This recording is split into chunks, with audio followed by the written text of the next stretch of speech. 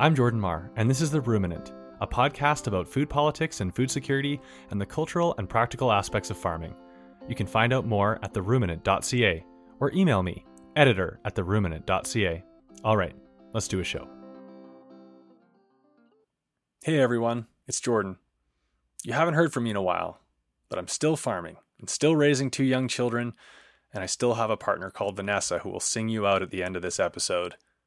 And I still wish I was 10 pounds lighter, and I still struggle with procrastination and feelings of inadequacy. I'm still podcasting too, despite the radio silence on this podcast of late. I've been producing a regular radio column about food and agriculture for my region's morning radio show on the CBC, and I've been podcasting on and off for the Organic BC podcast. So there. What else am I still? I am still trying to figure out how to become profitable now that I exclusively grow dry beans and milling corn on a small scale. But I also still think I'll figure it out eventually. I still yell at my kids more than I should. I still love cycling after all these years. And I still possess a joie de vivre, only it's buried under a few more layers of anxiety and cynicism than it used to be. Unfortunately, and related to the sentence that just came before this one, I still seem to focus too much on the trade-offs of the life I've chosen, the low income, the unpredictability, rather than what makes it wonderful.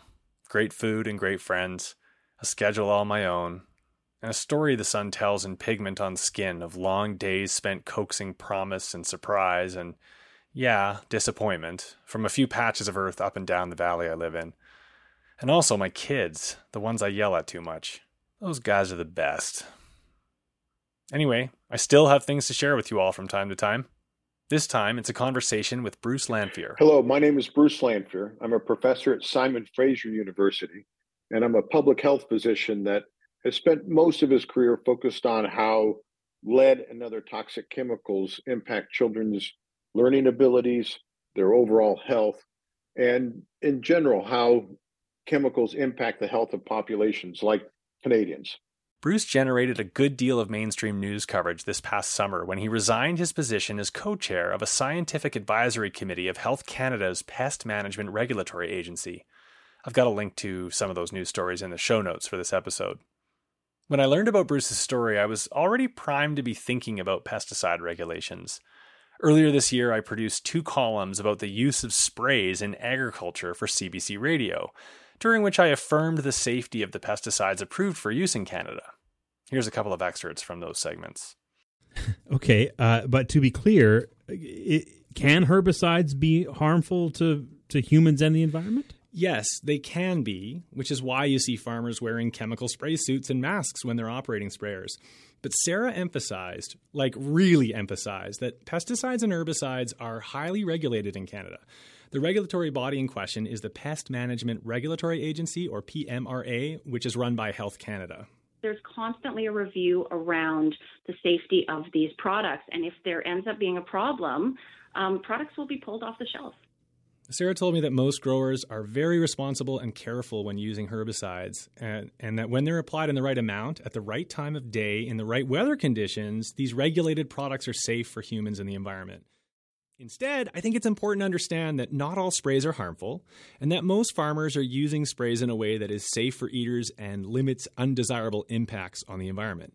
I felt a bit uneasy making those statements, but I'm also someone who places a large degree of trust in our public institutions. Anyway, when I learned about Bruce's resignation from the Pest Management Agency's Scientific Advisory Committee, I invited him to join me on the phone to talk about pesticide oversight in Canada. He accepted, and you're about to hear our conversation. I hope you enjoy it, and I'll talk to you at the end. Dr. Bruce Lanphier, thank you so much for joining me on the podcast. You're welcome. Glad to be here. Bruce, oversight of pesticide use in Canada is tasked to Health Canada, and they've got a body called the Pest Management Regulatory Agency that is in charge of this. And I'm wondering if we could start by asking you to tell me, what is the PMRA? This is the agency under Health Canada that was set up to make sure that Canadians are protected from pesticides. Okay, and so Before the development of the committee that you were invited to participate in, that we're going to talk about in a moment, what was the general structure? Like who's involved with that agency? And so in a very brief and general sense, how did it work? Well, besides the staff and the leadership within PMRA, there was also a advisory council that's composed of scientists, advocates, and industry representatives. The new committee that I was on and I co-chaired was called the Science Advisory Committee, and that was there to help enhance transparency of what PMRA does and to have greater confidence that the regulations are protecting Canadians from pesticides. Okay, so and I want to ask you about the development of that committee in a moment. I want to just go back to the PMRA for a moment. Is it fair to say that this body is tasked with continually monitoring pesticides that are already approved for use to ensure that we still have a consensus that they're safe for use, as well as reviewing new pesticides that are wanted to be brought to market, and again to ensure their safety for humans and the environment in Canada? That's correct. Okay, so you made reference to the Science Advisory Committee that was formed just over a year ago in kind of June, July of 2022. I wanted to ask you, like, that they formed this committee. I think that they invited 8 scientists from across the country to form the committee to provide more rigor and more transparency. But that is kind of funny in and of itself to me that that's happening in 2022. We have a body that's been around for decades, already has an advisory body with scientists on it. Do you know much about the conditions that led to the decision to form this committee?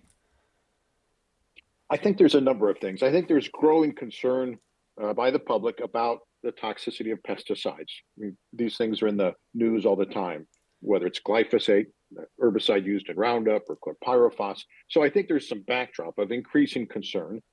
More specifically, PMRA was planning to increase the allowable levels of pesticides in residue, in foods, and that raised some questions. Why, for example, would you want to allow more glyphosate in foods when we've heard that there's massive lawsuits going on, it's associated with cancer? And so I think that sparked some concern more specifically.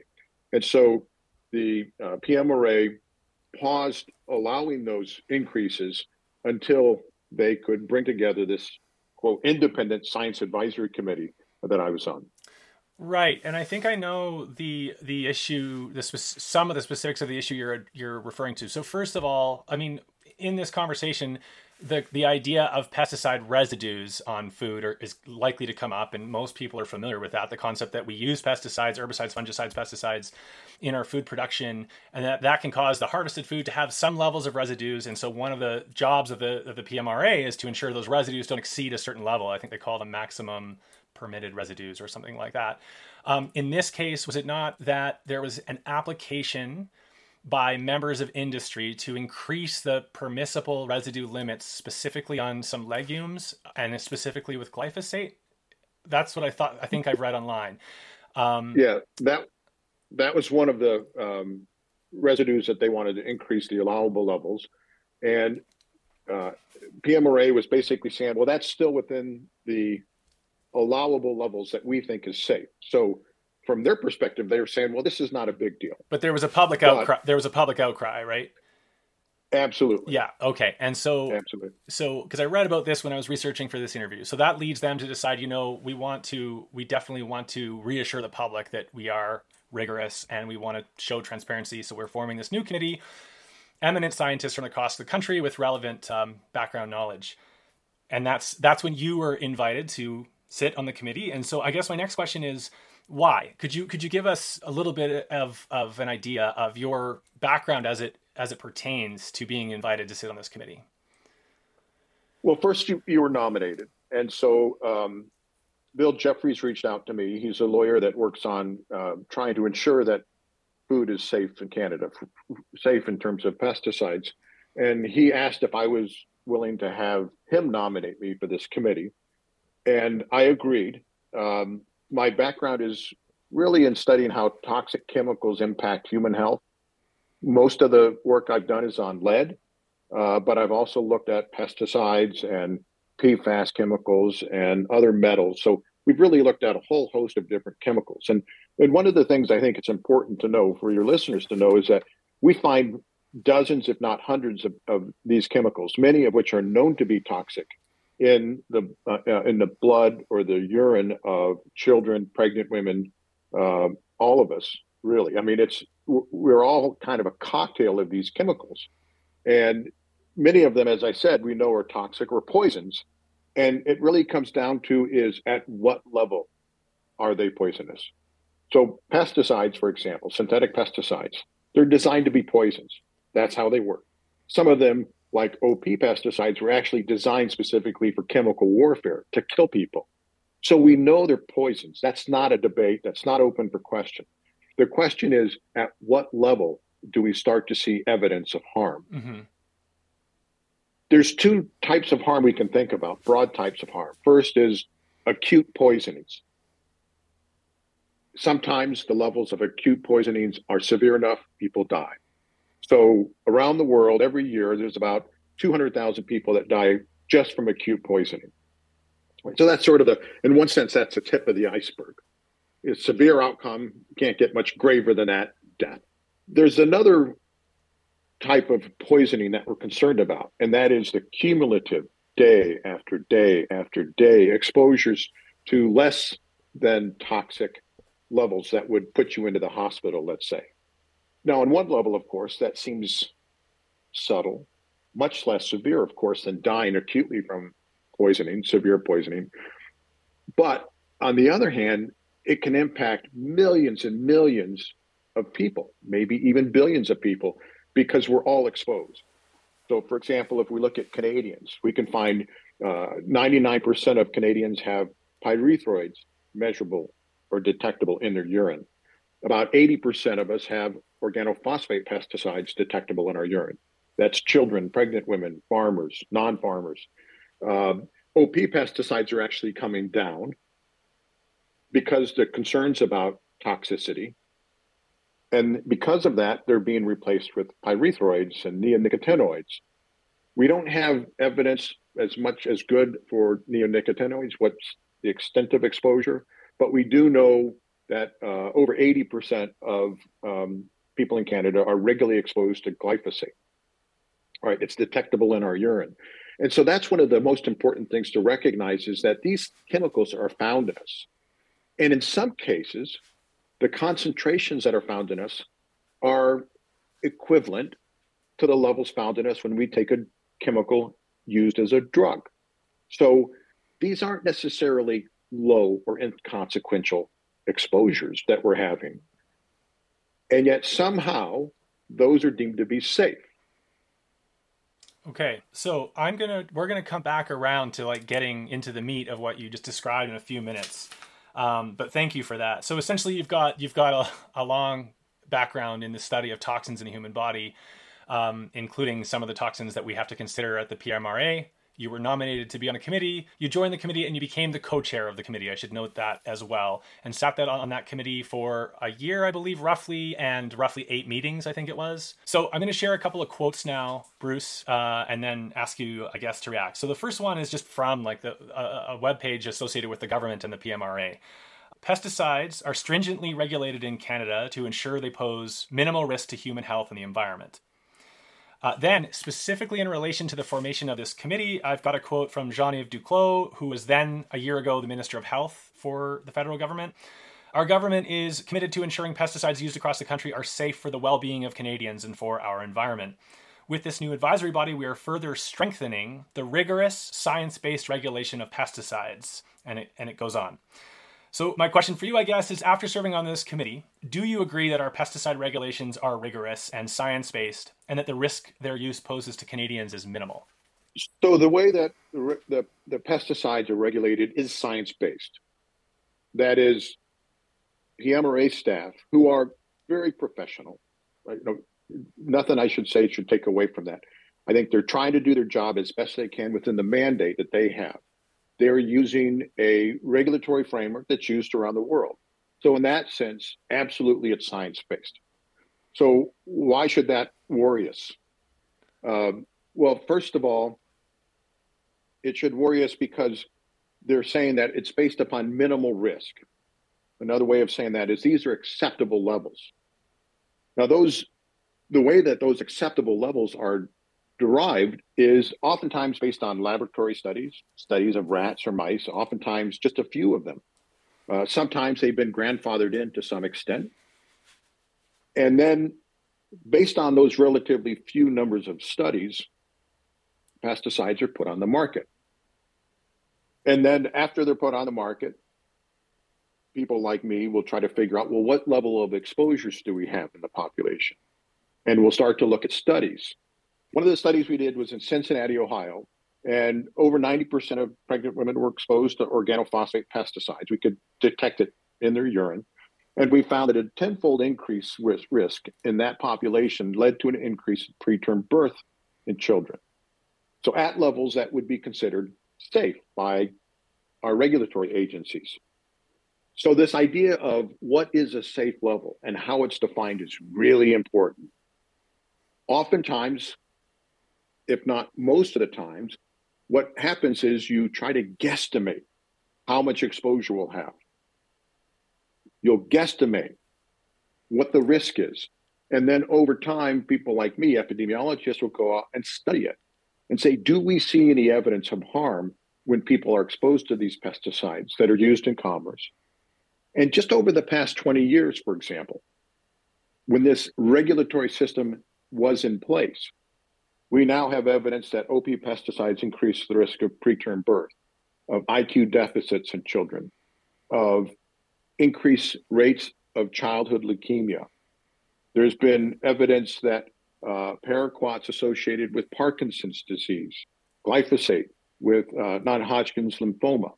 So these have all come about. These studies have shown that these pesticides increase the risk for these diseases under this current regulatory framework. So either the framework isn't working, or the guesses that were made early on weren't accurate, or we can no longer trust the system as it's been set up. In a sense, what's happened is the regulatory agencies do their best, and I'm confident they do the best they can given the information they have and the mandate they have. Right? The mandate was set up more to protect commerce and industry than it was to protect public health. So given the mandate they have, I think they do a fine job, but clearly, even when they do the best they can, we are identifying that pesticides that have been regulated are putting people at increased risk for cancer, for learning problems, for poor pregnancy outcomes, for thyroid cancer, all under this current regulatory framework. So what was your hope or intention in joining the committee? I mean, clearly to me, that reflects that you must have had some hope or optimism that you could make a contribution to change. Like I sense that you already had some of this knowledge or belief heading into being nominated and accepted. So when you joined, what were your hopes for the work you might do and how you and your colleagues might contribute to some change?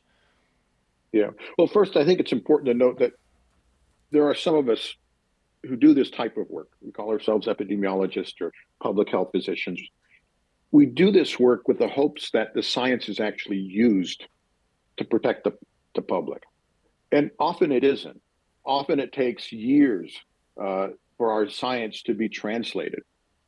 So the first study I did as a young investigator was to identify what levels of lead in house dust are dangerous for children, will poison children.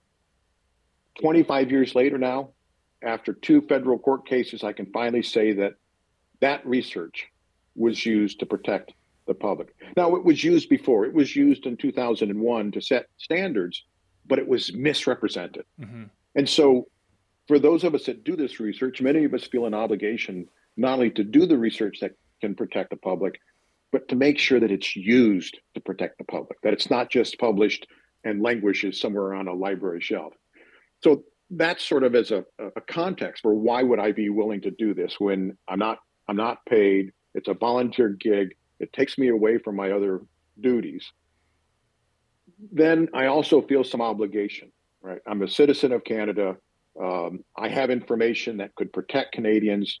So I feel an obligation to serve on the committee. Finally, I really can't bitch about it if I don't step up and try to do something, right? I mean, if I don't try to translate the evidence to help protect Canadians, then I don't have any, I can't even deserve to complain about it. So when I was nominated, I initially agreed, and we had our first meeting, and they presented the terms of reference to us. The first problem was the terms of reference were very restrictive. We were only able to answer questions that they asked of us. We could not ask questions and expect them to be answered because that was not part of the terms of reference.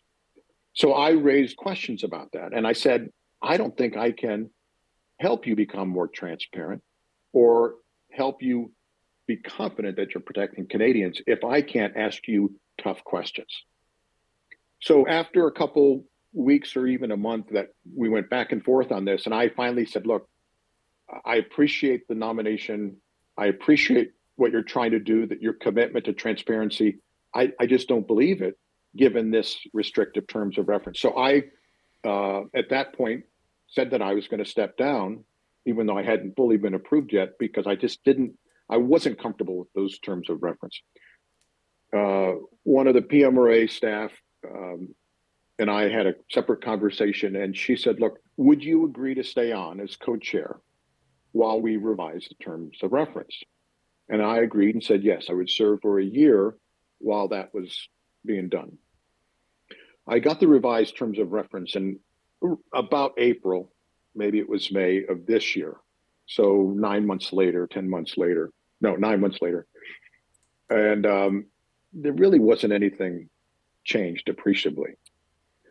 I was told that if I had a question that I wanted to put to the committee, that I could present it. And then after several months of review by the leadership, that might be approved. And so once again, I just felt like I did not have the kind of independence I needed, both to increase transparency or ensure that Canadians were being protected from pesticides. And so after several months of really struggling with, should I stay on and try to make a difference or not? I, at that point, chose to resign. So, and the final decision for me was that I was troubled that as a, quote, independent scientist serving on this committee, I gave the impression that there was greater transparency and that Canadians were being protected. And I didn't have any confidence in that. I didn't trust that that was true.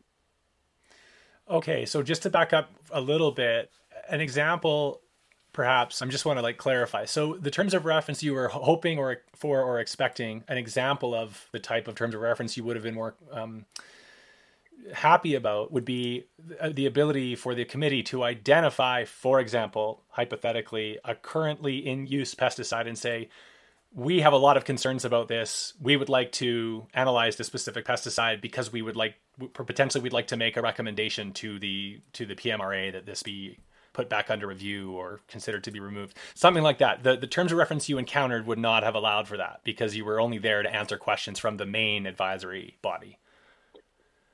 From the staff. From the staff. That's correct. That's right. We could only answer questions. And in fact, there were multiple occasions where I would ask specifically, let's look at how you reviewed chlorpyrifos. Now that's a organophosphate pesticide that will be banned by, well, it's supposed to be this year, but there was evidence as early as 2003 that it was toxic. There was some evidence that internal scientists within PMRA said, look, we should not allow this to happen. We should not continue to use chlorpyrifos. In the States, this was very transparent, but they were going through the same process. I say it was transparent because this was the pesticide, chlorpyrifos, that the US EPA was planning to ban in 2015, I believe it was. And then Trump was elected. The CEO of Dow Chemical gave him $1 million for his inauguration ceremonies.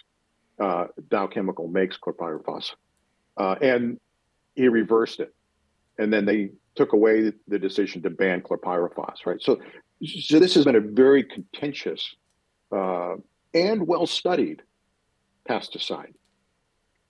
And it seems to me that unless we look at those pesticides that have been previously approved, well-studied in laboratory and human studies, we can't really learn about whether the regulatory process is working, is protecting us.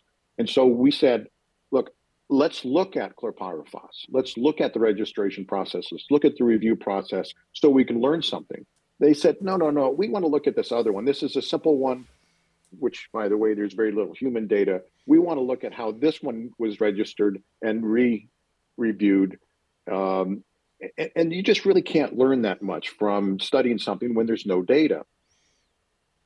One way to help understand that is that, as I said earlier, many of the studies that are used to approve a pesticide are small laboratory studies. And yet those small laboratory studies, the findings, which indicate, quote, this pesticide is acceptable or safe, are upended by the human studies, the type of studies I do. That come later because the thing gets approved, the pesticide gets approved, and then we get years or decades of study of what it's doing in human populations. And millions, if not billions, of people who are exposed year after year after year. Mm-hmm. So in a way, this is like being exposed to a chemical that's not sufficiently tested for safety, right? It had some safety testing for sure. But the fact that we keep finding these pesticides that have been approved and told that they are safe, and only later find out, whoops, that one's not safe either. Now, this is something we call regrettable substitution. So 100 years ago, lead arsenate was used as an insecticide. It was used on orchards and cotton fields and in other crops. And then that was found to be a poison. To humans, you mean? A poison to humans? Humans, eagles, sure. Wildlife, absolutely. People were smoking it, actually, because you could find elevated levels of arsenic in your tobacco. And so you would smoke your cigarette and you'd get the carcinogens from the tobacco, but you'd also get arsenic, which magnified the carcinogenicity or toxicity. You mean because the tobacco had been sprayed with lead arsenate? Yeah. Okay. That's right. Right. Well, not to worry. We can use this new pesticide, this new insecticide, DDT. Well, we know where that went. Mm-hmm. And in fact, just in the past 10 years, a new study showed that women who were exposed to higher levels of DDT in utero, that is during fetal development, 40 years later were 4 times more likely to develop breast cancer. Now, DDT, we now know, is an estrogenic chemical, and estrogenic chemicals also oftentimes are found to increase the risk of breast cancer. So we went from lead arsenate to DDT. DDT was found to be a poison. Not to worry, we can shift to organophosphate pesticides. And there was some theoretical benefit to that because DDT is a persistent pollutant, has a long half-life. Organophosphate pesticides have a short half-life. And at least in theory, that should be less toxic if the chemical doesn't stay around as long. Unfortunately, if OP pesticides are used widely in agriculture or in other uses, gardens, and so on, we can be chronically exposed day after day after day. And so even though it has a shorter half-life, you can still have chronic exposure, which is that second problem we have to think about, because chronic low-level exposures can accumulate over time and lead to big problems. And so now there are scientists calling to ban organophosphate pesticides, not only chlorpyrifos, but also other organophosphate pesticides. Not to worry, industry says, we've got pyrethroids and neonicotinoids, but already there's some evidence that those too may be toxic. Right? So we keep making this mistake, which is called regrettable substitution. This is an age-old problem, and we've seen it time and time again. And the solution has often been, let's find a new pesticide, rather than can we find alternatives to these synthetic pesticides as a way to control pests that would be less toxic. Okay, so I think I'll be able to get out of you then, based on what you've told me, an assertion that it sounds like you believe that there are pesticides in use in Canada that should not be. That's true. Now, having said that, some of these that we now have definitive proof are toxic, paraquat, chlorpyrifos.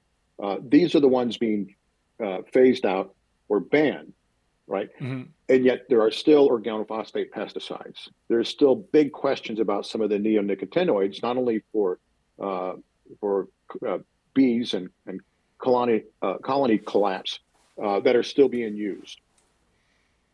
I think the big point here is that we have to recognize that even when you approve a pesticide in the existing regulatory system that allow these chemicals that are now being banned in 2021, 2023, that we continue to find evidence of toxicity. So just on the face of it, it's clear that these are not protecting us. It's too little, too late. And we're doing it over and over, which is the regrettable substitution that you stated. So I want to bring that idea, part of the reason I just asked you that question is back to your statement that we've relied a lot in oversight and management of these pesticides on lab studies, which I take to also be synonymous with toxicological data, right? You're in a lab and I guess you're testing on rats or something like that. You can correct me if I'm not quite right, but you're saying that because I want to bring this back to the PMRA specifically, right? And what I understand is one of the arguments you're making is the PMRA is relying too much on those types of studies and then taking too long to embrace the subsequent human data that I think I've read you've called biomonitoring or epidemiological data that comes later. That it's too slow to embrace that science, and therefore we end up with changing our minds about pesticides way too late than is acceptable to you. There's a number of problems. Number one is the existing framework isn't protecting Canadians. And that is just evidence in the fact that we keep finding some of the existing pesticides are toxic in human populations. And in many cases, they're also found subsequently to be found toxic in laboratory studies. And so it's not just in human studies. Chlorpyrifos, for example, there's evidence from at least 10 years ago from a colleague down at Duke who found that chlorpyrifos was toxic. So you can still find it. It's just that oftentimes the studies that are done at the time of approval are too small and not enough to really give us a good sense of what's going on. Now, one way to think about this is to compare it to the drug evaluation process. So for drugs, which are basically chemicals used in pharmaceutical purposes, and pesticides are chemicals used for pesticide purposes, right? And in the environment, you don't ingest it as a pill, but basically they're chemicals. They're both chemicals. If you were evaluating a chemical for a drug, you have to undergo much more rigorous testing. Preclinical studies, that's in laboratory studies and non-humans. But then you also have to go through a process where you evaluate it more carefully in humans, looking for subtle effects. Larger studies than typically is required for pesticides in laboratory animals. Now, this raises some really important questions. If we can't rely entirely on laboratory studies, for example, rats can detoxify chemicals better in general than humans can. And if we can't rely on animal studies, what do we do? Well, we could do randomized controlled trials of pesticides in human volunteers. Now, we certainly, if we were going to do that, we wouldn't want to use pregnant women. We wouldn't want to use children. People should get paid. They should have full informed consent if they're going to participate in those studies to help us find out whether pesticides are safe. So I've got, I'm not sure I want to propose that, but short of doing that, we are making a lot of guesses or assumptions about whether some of these chemicals used as pesticides are really safe in human populations. So the default is that you have a few studies. It's deemed to be sufficient to say these are safe or there's acceptable risks, and then they're put out in commerce. All right, so this is basically the way it's been done. So now you might have chlorpyrifos or glyphosate, which is the herbicide used in Roundup, in your food. Good chance you do if you're not choosing organic, and even then it might be hard to fully guarantee it. Of course, there's lots of questions about the toxicity of glyphosate. At the time it was approved, we had no idea how much would be found in our urine, in our bodies.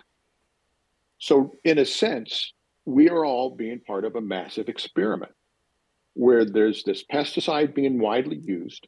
We now know it's in many of us. You can find it in many of our urine samples. So we know we're being exposed to it.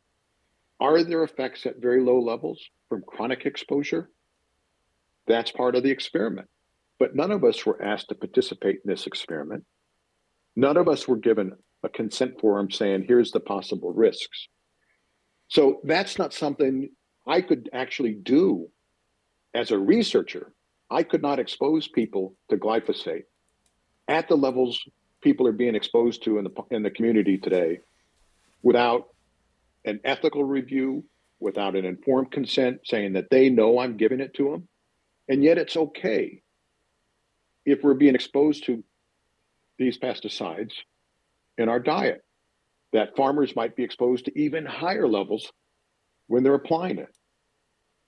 And so at some point, it's very possible, there's already evidence that Roundup is carcinogenic. There's some studies that show it increases the risk of pregnant women giving birth prematurely. It may take another 5 or 10 years, another 10 or 20 studies to prove that one way or the other. So what are the alternatives? Well, first we should step back and ask whether the regulatory system is serving us or is it serving industry? Mm-hmm.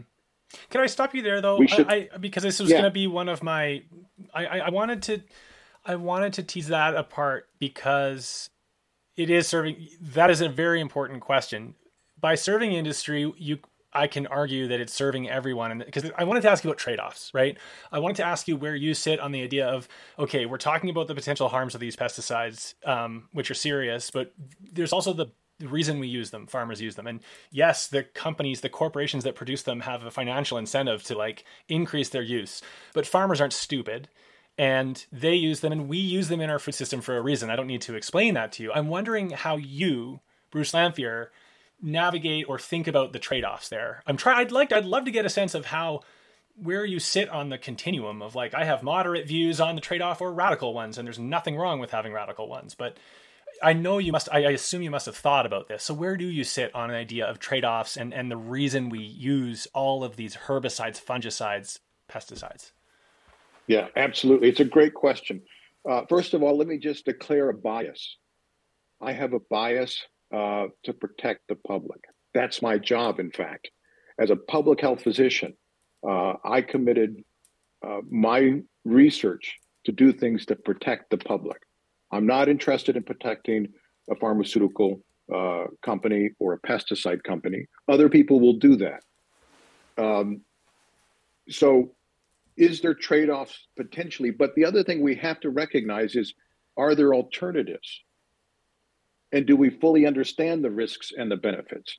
Now, I might, if I lived in a malaria endemic country, I might be using DDT around my home. That's allowed still, right? There's clear benefits there.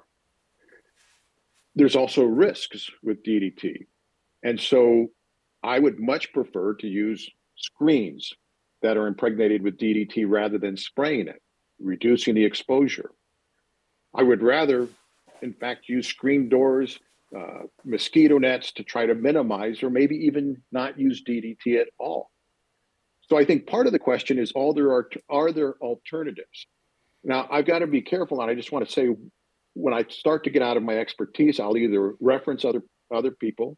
And in this case, in 2013, UNICEF did point out that we do not need pesticides to feed the world, right?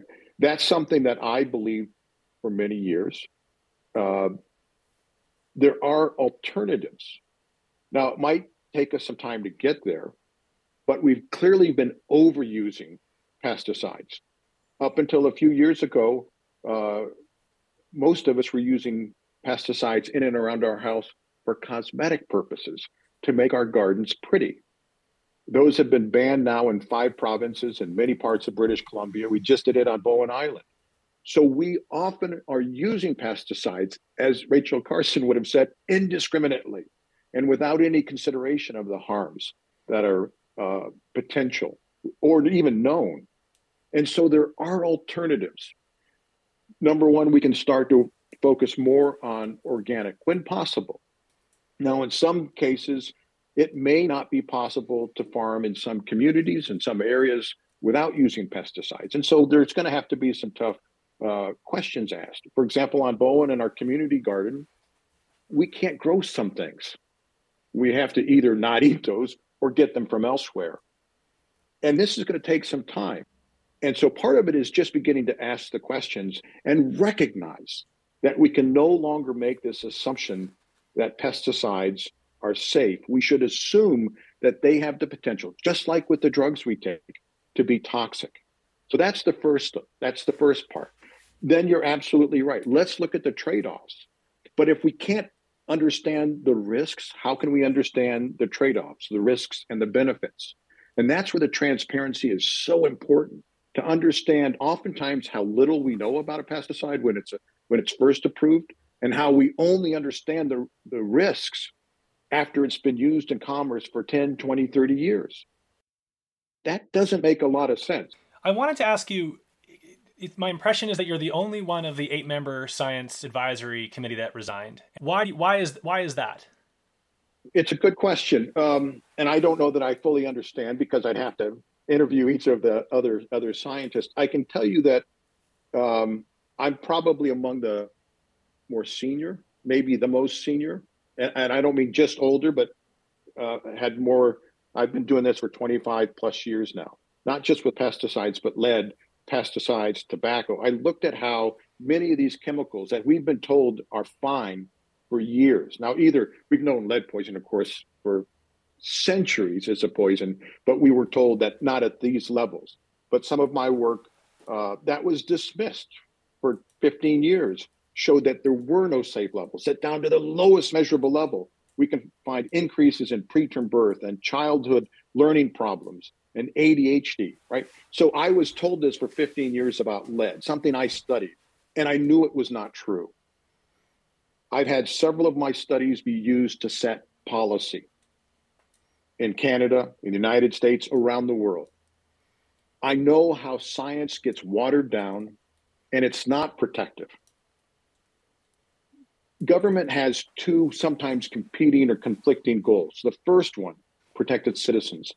And I'm convinced that people on PMRA, they want to protect its citizens. I have no doubt about that. They're professionals. They're good people. But there's this other conflicting goal, which is to make its citizens feel protected. And there's also this tendency to try to maintain the status quo.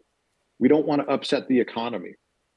And this idea, for example, whether you have lead service lines in 10% of homes, or whether it could be that we're being exposed to a pesticide that is toxic, that's really overwhelming for people to get their head around.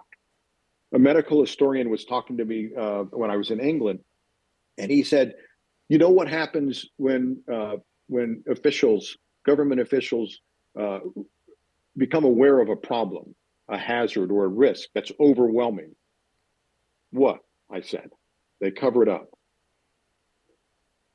Let's say, for example, we said that there is no safe level of air pollution. Actually, that's true. There is no safe level. Down to the lowest measurable level, we can find evidence of risk, increased risk of mortality. What do? We're all being exposed to some amount of air pollution. And, of course, our government officials, they don't want to scare people, particularly if they can't do anything about it tomorrow. So that's okay. We're going to come up with acceptable levels. Now, in the short term, that's probably very reasonable, whether we're talking about pesticides or air pollution. We can't change the system overnight. But what we can do is something we did with leaded gasoline or petrol. We said, okay, lead and petrol is unsafe. Right now, 30% of cars rely on it, but we're going to phase it out over the next 5 to 10 years. But isn't that essentially what happens in Canada with the PMRA? You describing like we're going to set an acceptable exposure limit and then keep an eye on it, and if we get more data, phase it out over the next 5 or 10 years. Absolutely, that's what happens. And time again, we found that those pesticides that we were told were safe weren't. Mm-hmm. And so at some point, you have to step back and say, is the system working for us? Is it protecting Canadians as much as we hope? There's two other points here that I like to bring out. First of all, most of the things that kill us today are man-made. Most of the things that kill us today are because of things we've done to the environment. Pesticides are one of those things. Mm-hmm. Air pollution is another. Lead is another. Heavily processed foods are another. When we treat most cancers, either we use radiation or chemotherapy, and chemotherapy is just another type of poison. The hope with chemotherapy for cancer patients is that the poisons are picked up by the fast-growing cells, the cancer cells. Yeah. And that's why the cancer cells die. Well, here's one of the problems when we're exposing children to pesticides and other toxic chemicals, even at very low concentrations. What's happening to a child during pregnancy?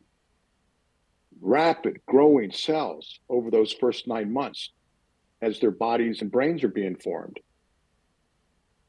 Those poisons can derail the process of a child developing. And in fact, with some pesticide exposures that occur in utero, we know that those are one risk factor for a child developing leukemia. Highway traffic is another one. Benzene is another one. Father smoking is a third. Paints and solvents is another one. 1 out of 4 cases of childhood leukemia can be attributed back to those exposures, those sources. Mm-hmm. And yet, here's the finale of this whole process. I don't know what CIHR spends on invest in cancer research versus cure versus prevention. In the United States, it's probably comparable. In the United States, the National Cancer Institute, out of the billions of dollars they invest in cancer research, only 1% for childhood cancer goes to prevention. All the rest for cure. Absolutely. So there's a real problem. And so I don't think most Canadians are aware that we spend so little on prevention.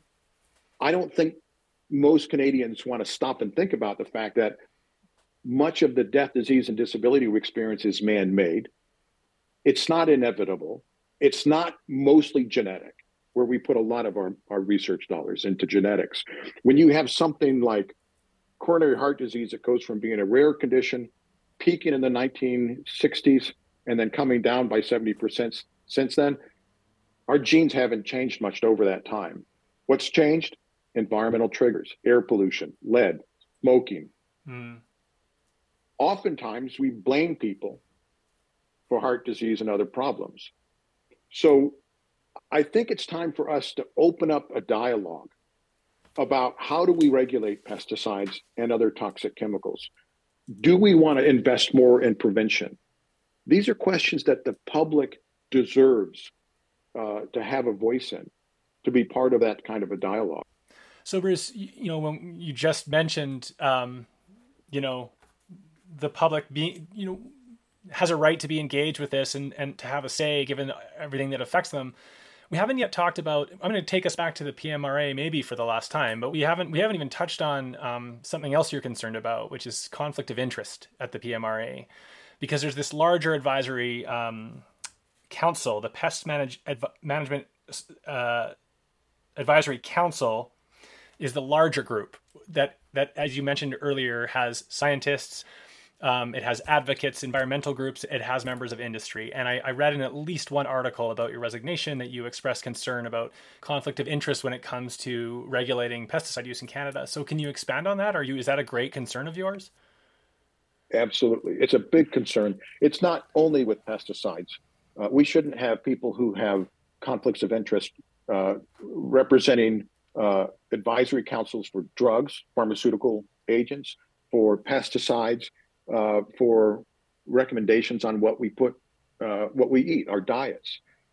What we've seen from studies over the past 20 or 30 years is that when a industry funds a study, the results are much more likely, significantly more likely to favor the industry than when those same studies are done by government or an independent source of funding.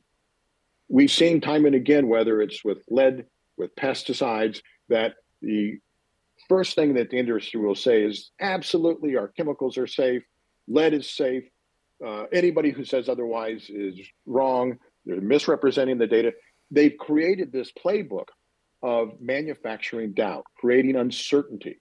They hire advertising agencies with that specific goal in mind. So we can look at it from the history of chemicals used in the environment, whether it's pesticides or lead.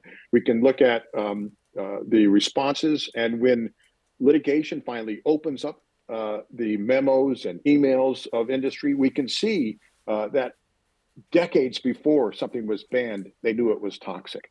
So no way can we today justify allowing people who have a financial conflict of interest to serve on regulatory agencies or health agencies. That just, it doesn't make any sense. Bruce, at the very start of our interview, you kind of started with some examples about the presence of certain toxins in our urine at very high levels of penetration in the population, right? You were using 80% for this and 90% for this and 100% for this. So I kind of have a two-part question. The first is, and this might bewilder you to even hear this from me, but like the fact that something is being detected regularly in our urine to that level in the population, just the fact that it's in our urine, I mean, I would guess from your point of view, that's just an alarm, like plain and simple. But for a regular citizen like me, I just want to tease that apart a little bit, to what extent I should find that alarming. And I know that's a weird question to ask. It's I mean, you know, intellectually, it's like, yeah, I don't like the idea that there's, you know, a glyphosate or lead being detected in my own kid's urine. And yet the whole conversation turns around permissible limits, right? And then the trade-offs and why we allow this stuff in the first place. So I don't know what my question is. Could you contextualize that a bit? Should I, as a regular citizen, draw like a hard line, like any presence is unacceptable? You know, because I sense that that's close to where you're at, that any presence is unacceptable. Yeah, it's a great question, and there's quite a few answers to it. But let me try to start out by saying that no matter how poisonous a substance is, a chemical is, if nobody's being exposed to it, we probably shouldn't worry, right? If we are being exposed to it, and if many or most of us are being exposed to it, then we should at least be worried about it. Now, why do I say that? Well, about 50 or 60 years ago, our regulatory agencies made an assumption, and that assumption was that low levels of chemicals in our blood, in our urine, are inconsequential. They're safe. There's a threshold before which they become toxic, right? So that was an assumption. Move ahead 50 years. And I saw this first, and that was what I was taught. In medical school and environmental health training, I was taught that there are safe levels. Don't worry about these small amounts that we would find. Now, jump ahead 50 years. What we found with lead is that not only are there no safe levels, proportionately, we find greater reductions in children's intellectual abilities, beginning at the very lowest levels of exposure. A new study in Canada, for example, found that what we used to think just a few years ago, even today, was an inconsequential amount of lead in pregnant women's blood, a 1 microgram per deciliter increase, which is like 10 parts per billion of lead in blood. We found that an increase of 10 parts per billion was associated with about a 50% increase in preterm birth. That's not trivial, particularly when it's spread across large populations. Among women who were vitamin D deficient, a 10 part per billion increase in lead was associated with a 2.5-fold increased risk in preterm birth. Now, there are countries in Europe that have about 5 or 6% rates of preterm birth. It's about 8% here. There's no reason we shouldn't have a rate that's at least as low as the healthiest country in the world. Let me give you another quick example. We keep diminishing or dismissing these acceptable levels, these low risks. Low risks spread across large populations will dwarf the impact of large risks in small populations. So let me just give you an example of that that's separate from the toxicity. If I gave you, it was just a monetary thing, I gave you the option of taking $1 from every Canadian or taking $1 million from the 10 wealthiest Canadians. Which one would you take? Oh, well, if I'm maximizing how much money I get, I guess I'll take $1 from every Canadian. That's right. Small risks, Yeah. small amounts of money Yeah. spread across large populations will dwarf what you would get from a high risk from a small group of people. Right. Right. And it's the same with air pollution, for example, or lead. When you start to look at small risks, sometimes it's not small, but if you look at risks that might be dismissed as small, but everybody's exposed, 99% of people are exposed to pyrethroids, 80% organophosphate pesticide. Those small risks spread across large groups can have a bigger impact than large risks in small groups of people. So that's why the exposure is so important.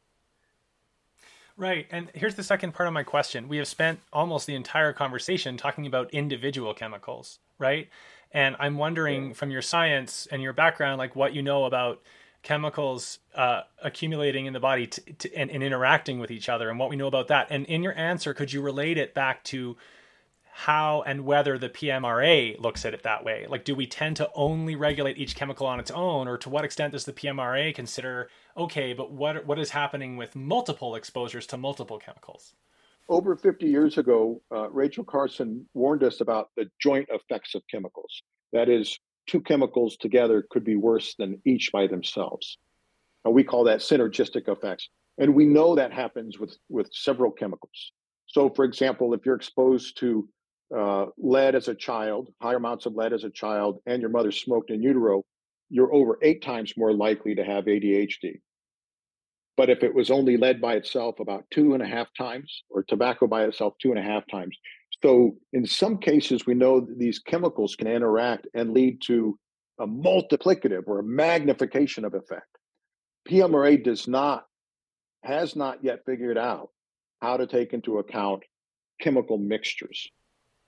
And as I said earlier, in the studies that we've done in Canada and the United States, we typically will find dozens, if not hundreds, of chemicals in every person we study. So we know that we are essentially a cocktail of chemicals. And there's no way for the regulatory agencies, well, they could take it into account. It would all be theoretical because they don't know how to do it any different than that. It would be guesswork, but they do not try to account for these cocktail of chemicals that we all are. Our time is very limited. You've been very generous with your time, Bruce. And so I guess I just want to end, I don't even know how to word this question, but like this specific story about your participation in and then resignation from this Science Advisory Committee for the PMRA. Let me tell a very quick story. I mean, I go on the radio because I have the privilege of doing a regular radio column for a local CBC radio show about food and agriculture.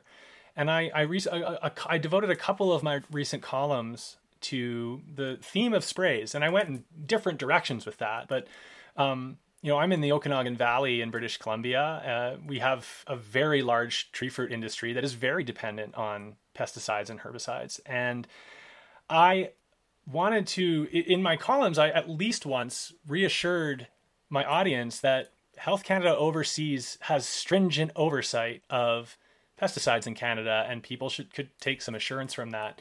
As we've just spent an hour or more talking about, that's too simple and not necessarily the case. I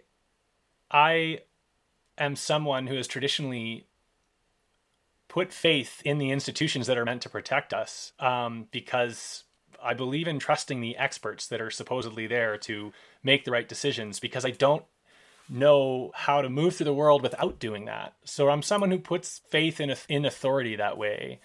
Not blind faith, but in the case of like going to Health Canada's website and being told by them that we have the stringent oversight and we have this decorated panel of people who are there to make sure Canadians are safe. It's like, okay, well, we have a bunch of scientists who are on the job. Okay, we've just spent some time talking about why the PMRA needs improvement. I don't know how to word this next part, but I'm just curious to know how you go about, like, it made me think about Health Canada also being in charge of the pandemic and providing guidelines for Canadians, right? And that was very contentious. There's there's like a small but very strident minority who, fervently believe that we can't trust Health Canada in that regard. So I'm just wondering if you have anything to say about how you go about, what is your approach to these institutions that are meant to keep us safe, and that if we refuse to trust them, it starts getting very uncomfortable because things start to break down. And yet there I was on the radio assuring people that they could feel safe with pesticides. And I feel, having talked to you, like I need to reconsider that point of view. Anyway, I'm done talking. I'm just wondering if you have any thoughts about any of that. Yeah, it's really important questions. I also, for several years, trusted that the government agencies were there protecting us. And absolutely, it's better that they are doing what they do instead of having nothing, right? So there is some comfort we should take in the agencies doing what they're doing today. Now, the question is, are they doing enough? Are the assumptions that they're making sufficient, given what we've learned over the past 50 years? Because the regulatory system really hasn't changed over the past 50 years. When we've seen problems evolve, for example, we have evidence now that children who are exposed in utero to sprays near fields are at increased risk for autism. So that's one of the possible outcomes. The question, of course, is how much evidence do we need? I think the other thing we should recognize is that if anybody who's looked at history recognizes that there's been multiple improvements in public health, including how we regulate drugs and chemicals over the years. These have all been incremental. And they've only happened because people stood up and said, wait a minute, we've got new science that says maybe we're not doing enough. And that's basically what I'm saying. Canada, for its size, is actually a very trusting population. People trust the government. And it's one of the things I actually appreciate about it. But it can do better here. And one of the problems or challenges is, in order for it to do better, we have to question it. You can't improve a threat until you first recognize it, right? So in this case, what could we do different? First of all, we recognize that pesticides, synthetic pesticides in particular, but pesticides have the potential to be toxic. That's just true. Next question we have to ask is, should we be assuming that they're toxic at any level? Based upon evidence that's come out over the past 20 years, my answer is absolutely. So then the next thing we should begin to ask is, what are the alternatives? Are there ways that we can reduce the use of some pesticides? Should Health Canada be helping us to reduce pesticides? Should we be providing incentives for farmers to find ways to reduce pesticides? Absolutely. And that may take 10, 20 years. But we absolutely know pesticides are poisons. It's only a question at what dose, at what level of exposure. And we know that people are being exposed. So altogether, it seems to me that it's time to step back and reframe this question from, we don't think there's any effects at low levels, to recognizing that for many of the most well-studied and widely disseminated toxic chemicals, including pesticides, we now know that there are risks. And we need to develop different types of strategies and not just continue to rely on these obsolete regulatory frameworks that have failed us time and again. Now, they're better than nothing, absolutely. But yet we've still seen how they failed us. So I'm going to end on sharing this quote again and ask you about it one more time. This is from the PMRA website. Pesticides are stringently regulated in Canada to ensure they pose minimal risk to human health and the environment. How do you feel about that statement? It seems to me the key word, the tricky word there is minimal. They don't say no risk, they say minimal. Right. What I've learned in my own research and what I've learned from other research that's been done is that too often minimal risk is more than I think most people would choose to have. How much evidence do we need before we act? How much evidence do we need that childhood exposure, in utero exposure to pesticides leads to an increase in childhood leukemia? How much evidence do we need before we act? How much funding should we be putting towards prevention? Are we really regulating pesticides stringently enough to be fully confident that we're protecting Canadians? Those are the kind of questions we should be asking ourselves. And those are the kind of questions we should be asking our elected leaders. And we can do better. We know that there's alternatives, and we should be trying to find those alternatives so that we don't have to keep asking people to figure out whether what they do day to day is putting them at risk. They should have that information. And I think the key here again is small risks and large populations add up to a lot of death, disease, and disability. We shouldn't dismiss small risks. Dr. Bruce Lanphier, thank you so much for sharing your time and thoughts and experience with us. I really appreciate it, and I think my listeners will too. Thank you. Today I learned I don't need anything to live on except for a little old you. I've met Okay, that's it for now. I will talk to you hopefully sometime soon, although given the sheer volume of various varieties of beans and corn that are sitting out in the field, ready to be harvested, but not able to be harvested quite yet, it may not be tomorrow or the next day, but soon enough. Thanks for listening. I hope you got as much out of that conversation with Bruce Lanphier as I did, and I'll talk to you when I talk to you. Go check out the Organic BC podcast, if nothing else. I've got lots of stuff over there. Bye, everybody. And we'll run right outside of the city's reaches. We'll live off chestnut spring water and peaches. We'll owe nothing to this world of thieves and live life like it was meant to be.